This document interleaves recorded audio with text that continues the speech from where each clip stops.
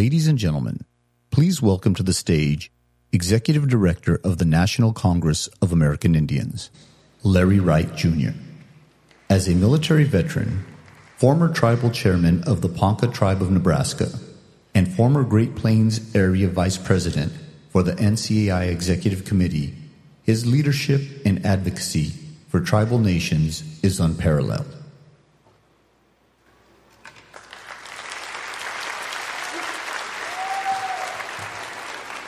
Aho, Ponkamase, Halashbahan, De Wanoke, Ijajek Diabli, Wishti Usni Ponkabli. Good morning, esteemed guests, dedicated leaders, and community members. It is with great honor that I welcome you to the 2024 State of the Indian Nations Address, held here for the first time at the Warner Theater here in our nation's capital. My name is Larry Wright, Jr., and I'm a citizen of the Ponca Tribe of Nebraska. It is with immense honor and privilege that I serve as the Executive Director of the National Congress of American Indians, the oldest, largest, and most representative American Indian and Alaska Native organization in the country. For 80 years, NCAI has served as a unifying force for Indian country, advocating for policies that uplift our people and working to ensure our voices are heard at every level of government. Our mission to protect and advance the rights and interests of tribal nations remains as critical today as it was at our founding.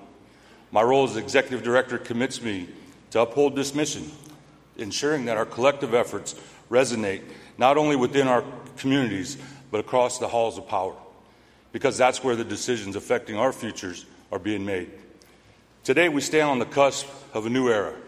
NCAI's 24th president, Mark Macarro, now in his 29th year as tribal chairman of the Pechanga Band of Indians, will soon share a vision that promises to deepen our advocacy, strengthen our sovereignty, and enhance the prosperity of our tribal nations, highlighting NCAI's crucial role in shaping that future. In addition to President Macarro's address, we are honored to hear a congressional response delivered by United States Representative Mary Patola, the first Alaska Native elected to Congress.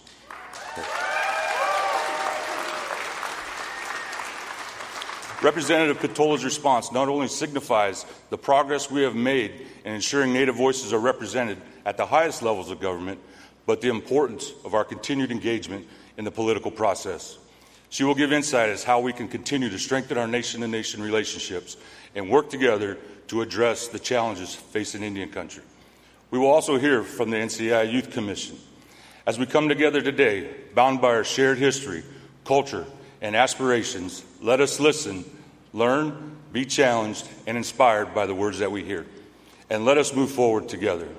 Throughout today's event, I also invite everyone in the audience to join the conversation online. Use the official hashtag SOIN2024 to share your insights, photos, reflections, and amplify our unified voices across social media platforms. And lastly, thank you for being part of this historic event. To our esteemed tribal leaders, government officials, partners, and allies, your presence here signifies the strength of our partnerships and the importance of our ongoing collaboration.